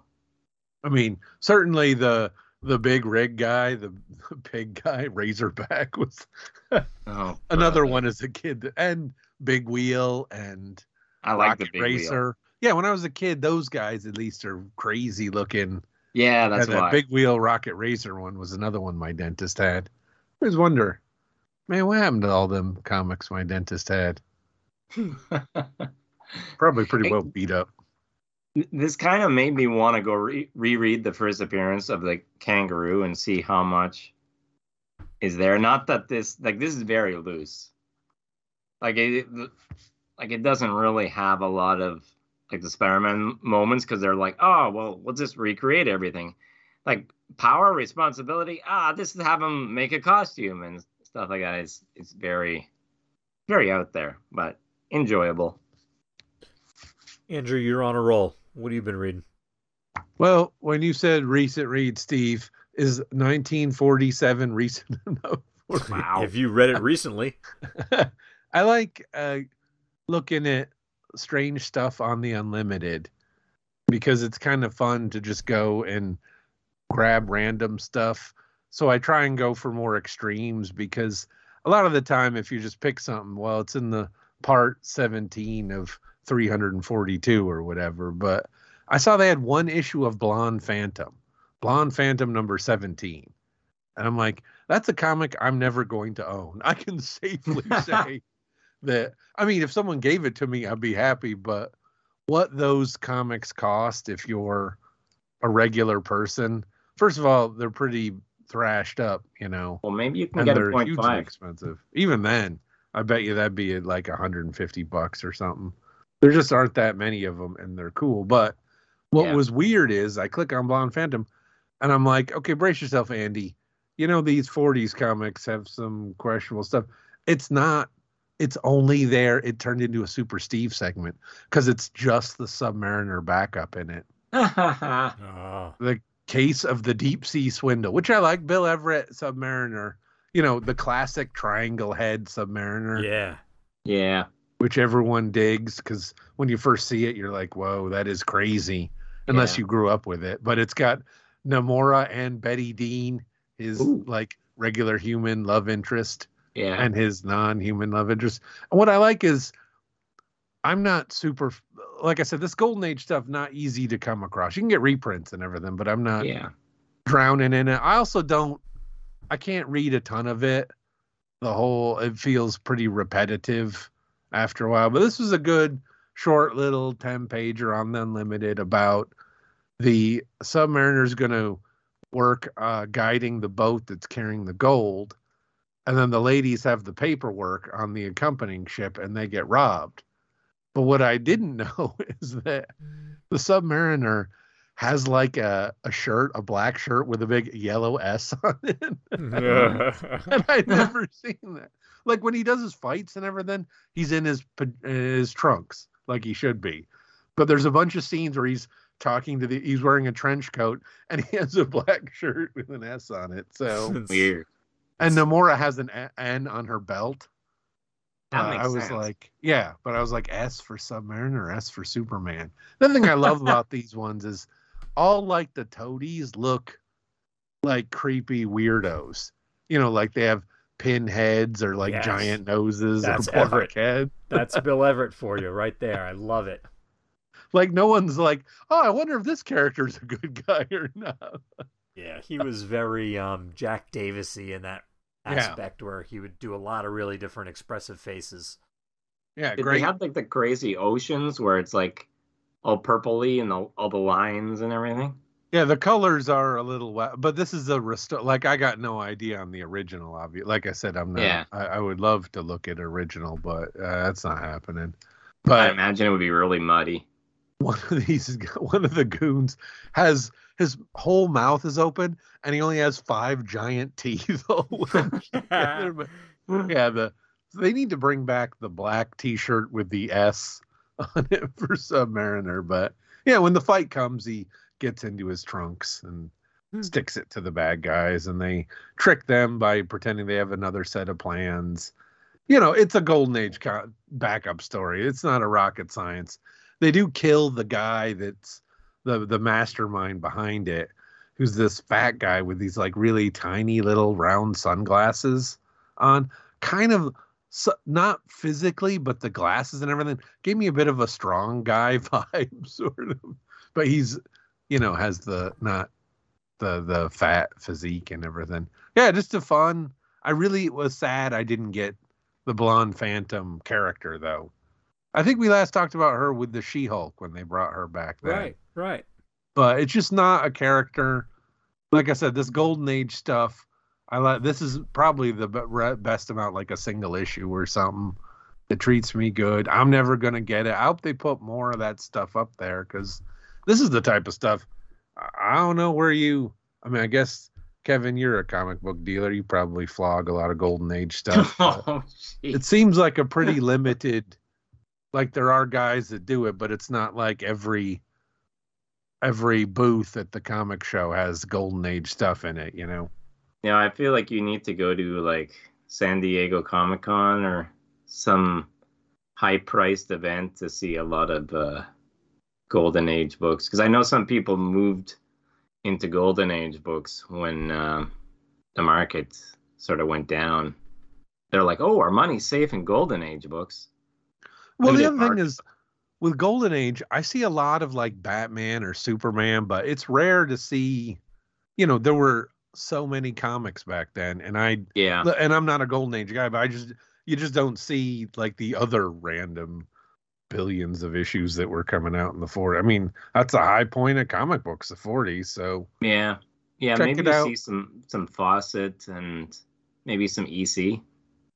I almost never see EC. I would love to see those old pre-code horror books. Or war books. Those would be great. I do feel like I see some Mickey Mouse, Walt Disney stuff. Okay. Sometimes you can get the older stuff that way. But maybe that's also because of Southern California. I don't know. Yeah. But my suggestion is, if you have unlimited, check it out. Find those old, weird, goofy comics. They're really fun. And Bill Everett's great. I remember him, even as a kid, I always liked his stuff. We were on that weird time, Steve, when I didn't realize that those guys had been drawing comics forever. To me, it was just comic books. And then at some point you find out, oh yeah, he was actually drawing comics back in the 40s. And you're like, what? But he just drew, a comic today. It's weird how when I was a kid, I thought, I don't know, I guess I thought at age 50 you evaporate or something. I don't know. It's Logan's Run. Yeah, now I'm old enough to get retired or whatever they say in Logan's Run. I checked out a couple of one-shots. One of them was Blade, a new Blade one-shot written by Brian Hill with art by Elena Casagrande. Isn't this the ongoing? Is it? Or am I mistaken? Oh, you're right. It is an ongoing. Yeah. Because it does leave with a... Blade had... His status quo has been he's like the sheriff of Vampireville, right? Yeah. In your defense, there has been some Blade one-shots and stuff this year. Well, I was reading that Daughter of the Blade one, too. Yeah, that was a mini, right? I don't think that's wrapped up yet. I don't think that's... I don't think... I haven't... I don't know. I haven't caught up on my recent reads. Anyway, I'm reading old recent reads. This one's pretty easy to get into. Blade gets asked to protect a hunted, seemingly innocent girl from some mystical ninja swordsman guy who's tracking her. And Blade saves her, but she turns out to be a big bad, like on the scale of Lilith.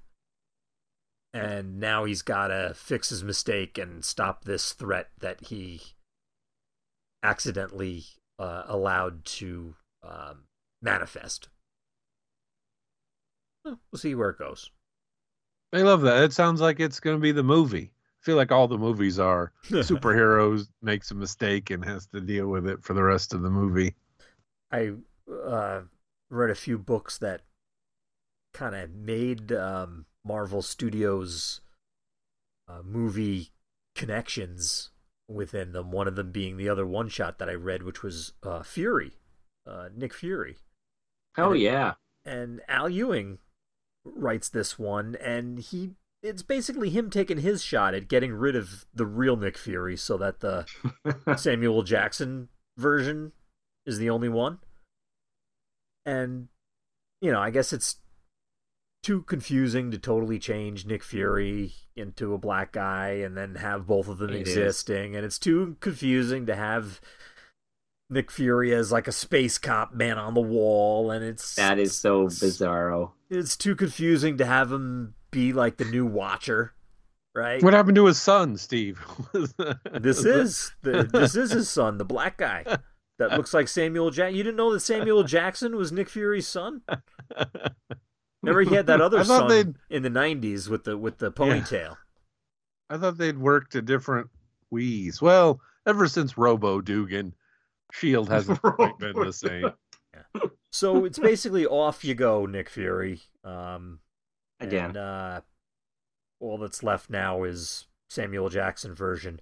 The art's by Scott Eaton, Tom Riley, Adam Kubert, and a few others. I could have done without the new Scorpio. She's a real chatty Cathy. Remember the old Steranko stories? Scorpio was one of Nick Fury's big, and it was like trying to get that Scorpio key and all that. Well, they do this, but it's a female Scorpio who now is going to be this Nick Fury's Scorpio as opposed to the real Nick Fury's real Scorpio. And my body is the whole key. Yeah. Al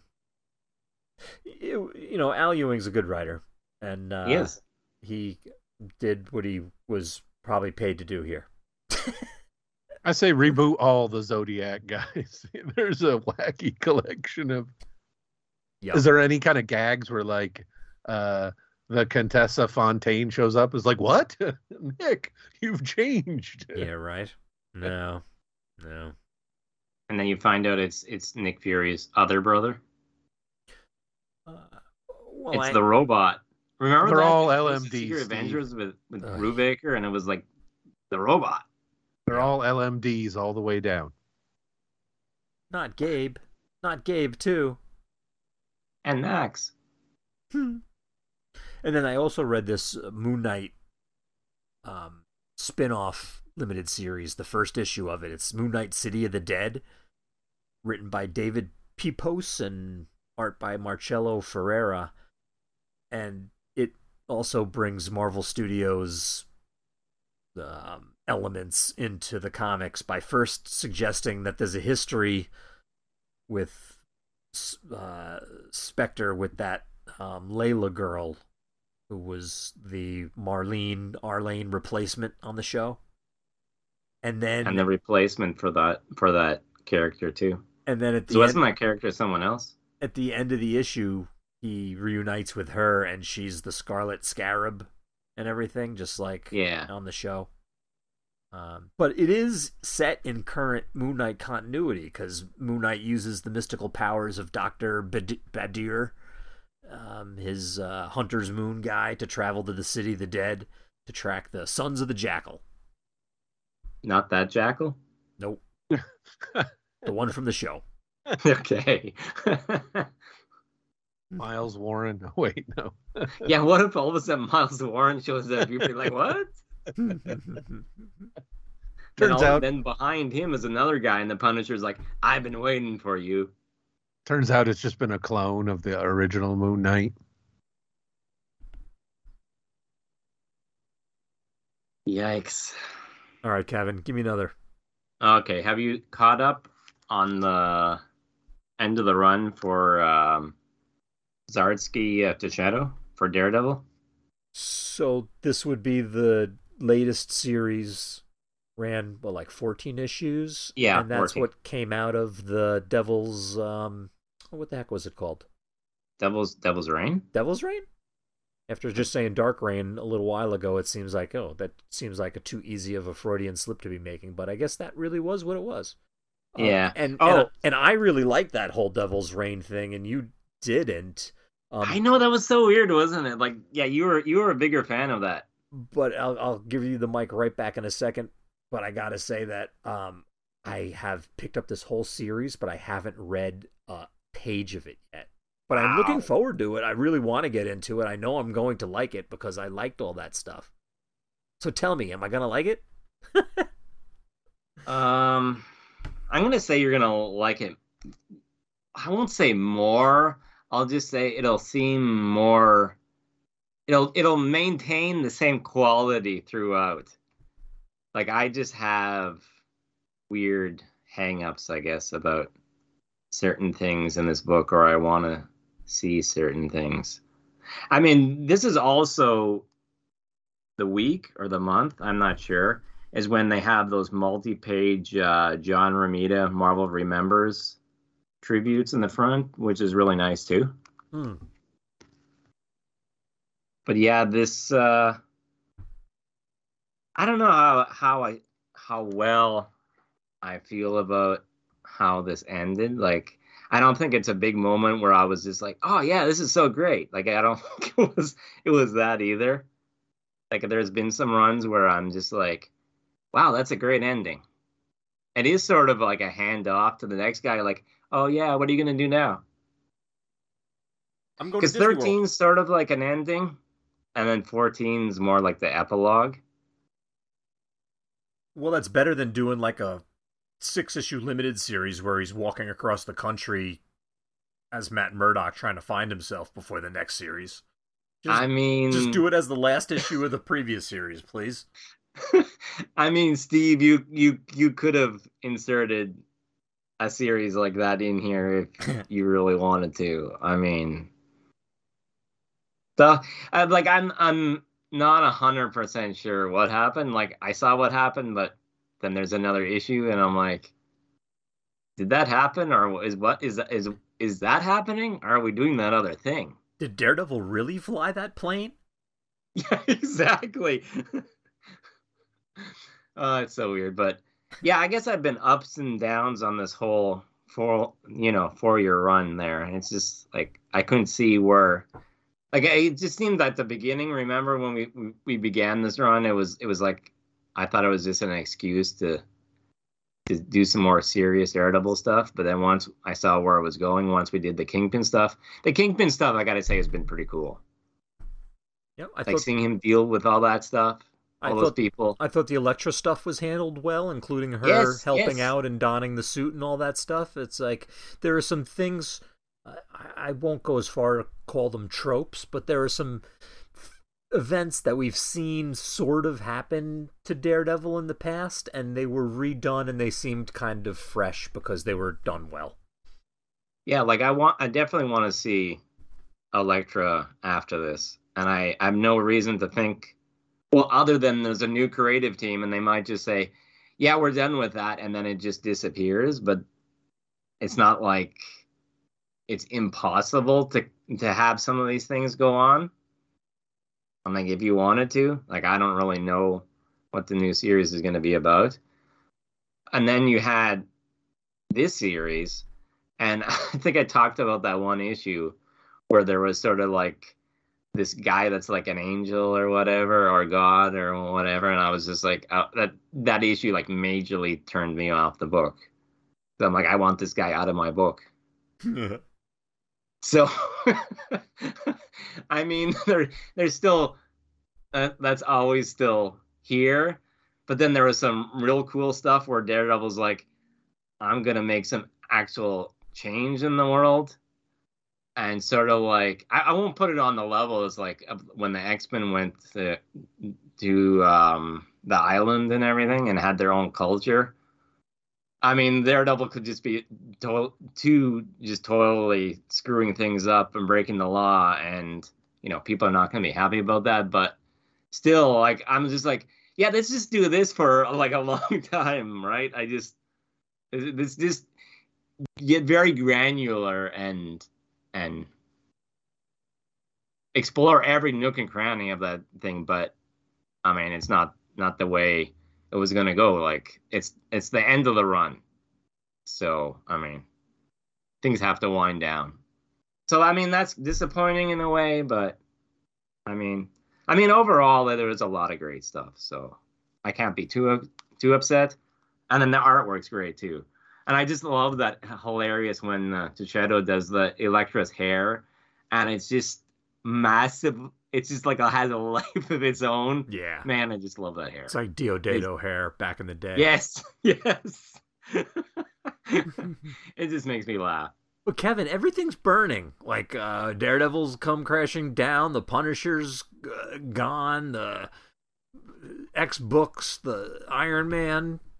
It's all going down. But did you see, Kate? This is a side point. Do you think I'm crazy? And you say yes. But there is that, like, the issue before the fall of X. They mentioned the season of fall, and like Groot was falling. But then I started wondering, do they mean like autumn, or do they mean fall? And if it's just autumn, then we're gonna come around and it's gonna be the spring, and it's gonna be like rebirth, like new life.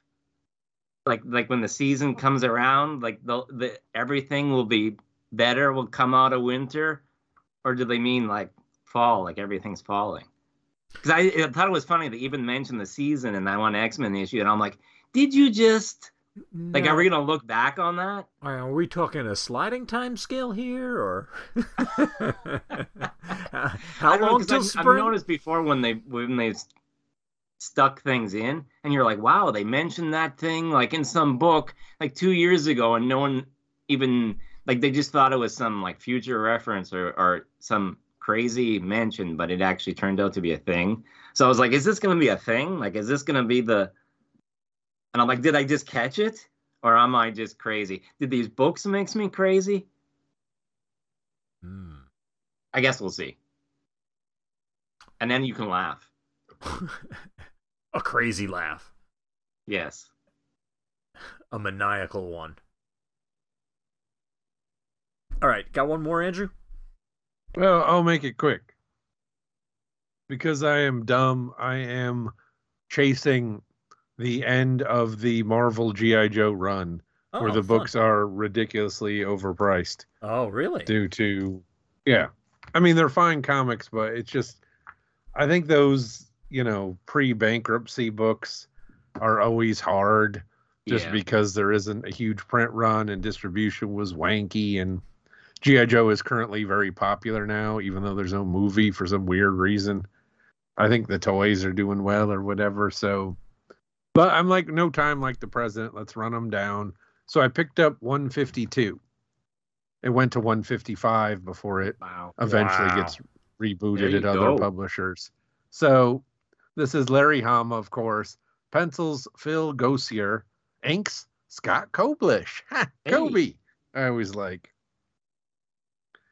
But this is like a one and done, which was nice for this time of, let's be honest, 90s comics, not a ton of one and dones traditionally is not how I think of it, but it's a really nice one. It's kind of the formation of G.I. Joe in the sense of the head guy is General Colton, but he was a lieutenant in Vietnam.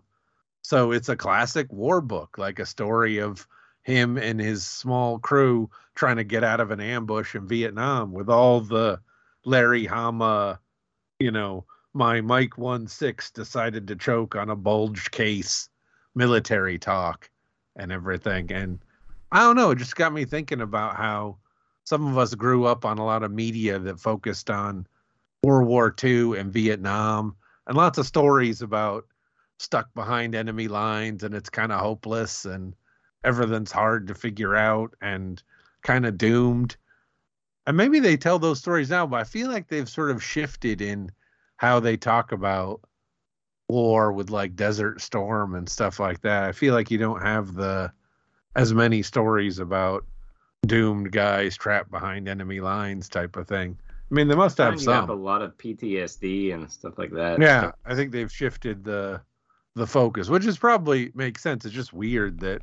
So for me, even though I never read this story, there was a bit of nostalgia because I certainly watched tons of movies and read tons of comics set in Vietnam. And there's a bit, so he's with his squad and they're dying.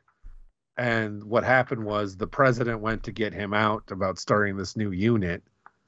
And it's just also Hama's kind of respect for, but also fighting the chain of authority at times. Like the guy gets in trouble because one of the men they pull out dies. and the guy wanted to make sure he got buried. He's like, don't leave my corpse out there just, with the tarp draped over me, because he saw that before and it freaked him out. And so the guy promised, and he does.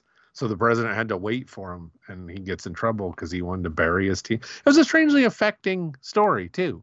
I'm like, for just some random 90s book, I was like, boy, this is really getting to me. I like this. I'd forgotten. I don't know. I'd read a bunch of war books as a kid, but I kind of haven't read a lot since. And normally G.I. Joe is it's a war book, but it's also like ninjas and robots and lasers and crap. So to have a more serious actual war book with just machine guns and shooting people and people dying and stuff. Was refreshing. And also dying,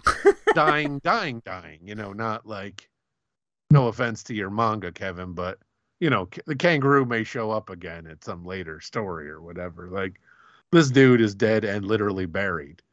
I was just, like, really surprised. And it ends with a bunch of crazy pinups. The other thing that's weird for 93 or 94, wherever this is, everybody's muscular, but still within kind of a regular. It hasn't gone full like Rob Liefeld muscular. Still within normal limits.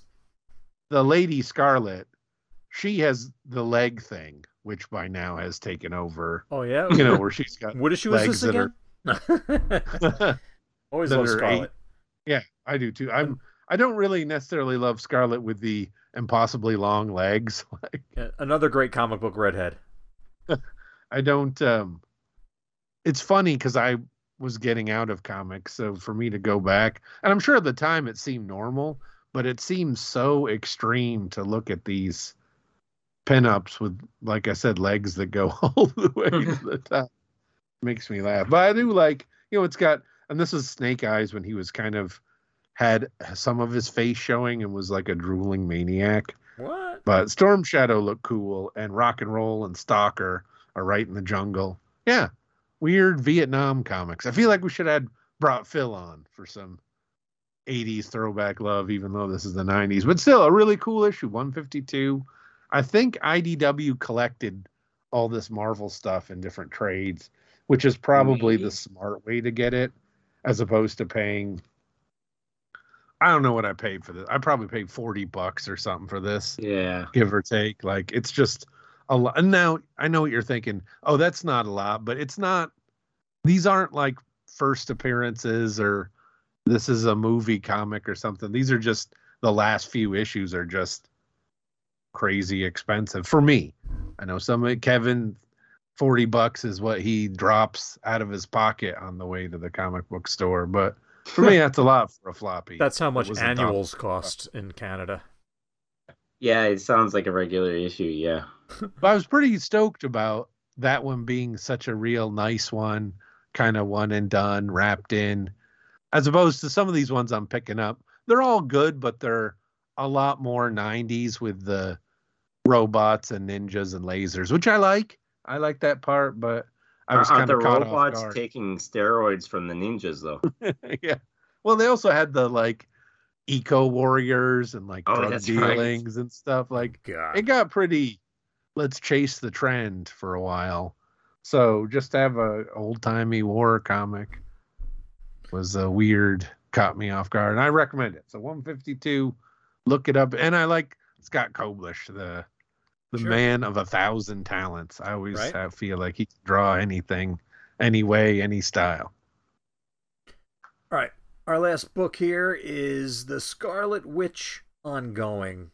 That's written by a friendly acquaintance of mine, Steve Orlando, who also wrote the Iceman book I mentioned. I always see him at the Baltimore Comic Con, and he comes out to our little one-day Albany Con show now and again, too. The art on the issues that I read are by Sarah Pichelli and Russell Dowderman, and who does the covers, too, that are just really striking.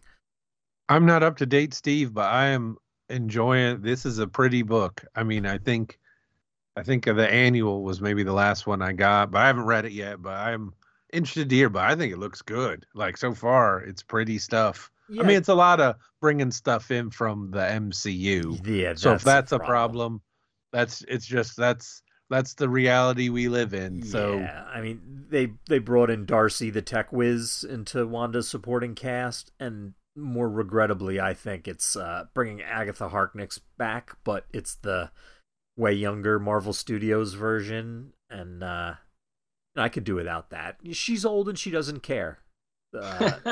Deal with it. Like, when was she all of a sudden vain that she would make herself young? This seems silly.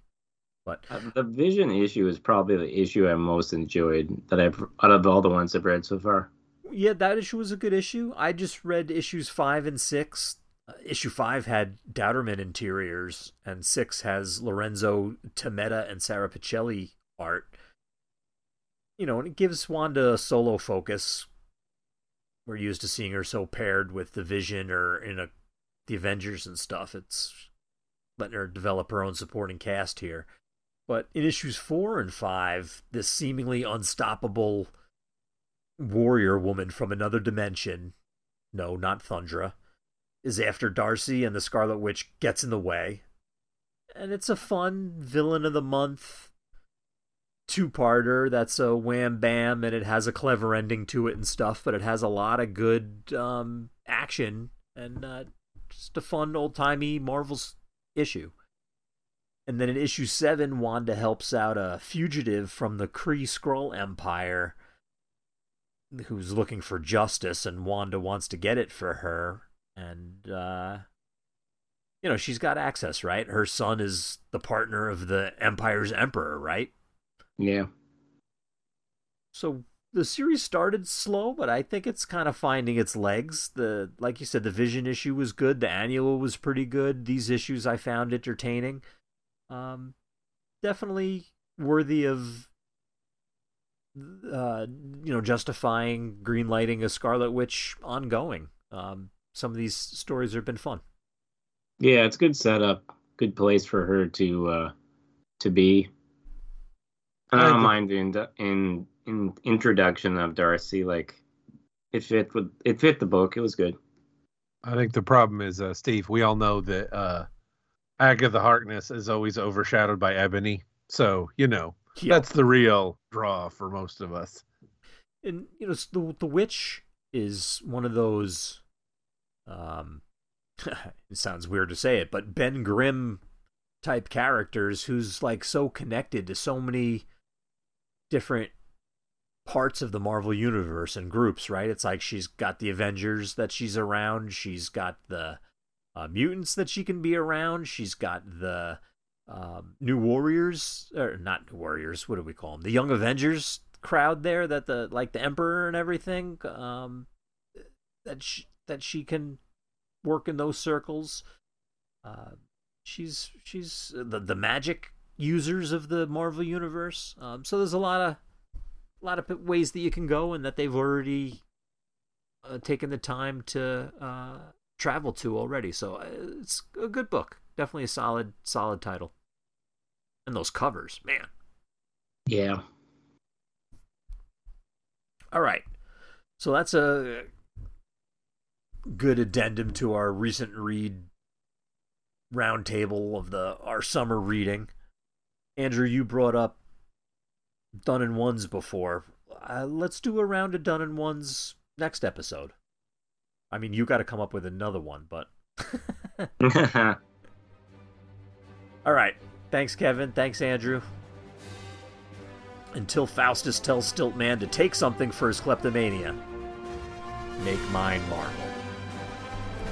Later. Wow, Stiltman.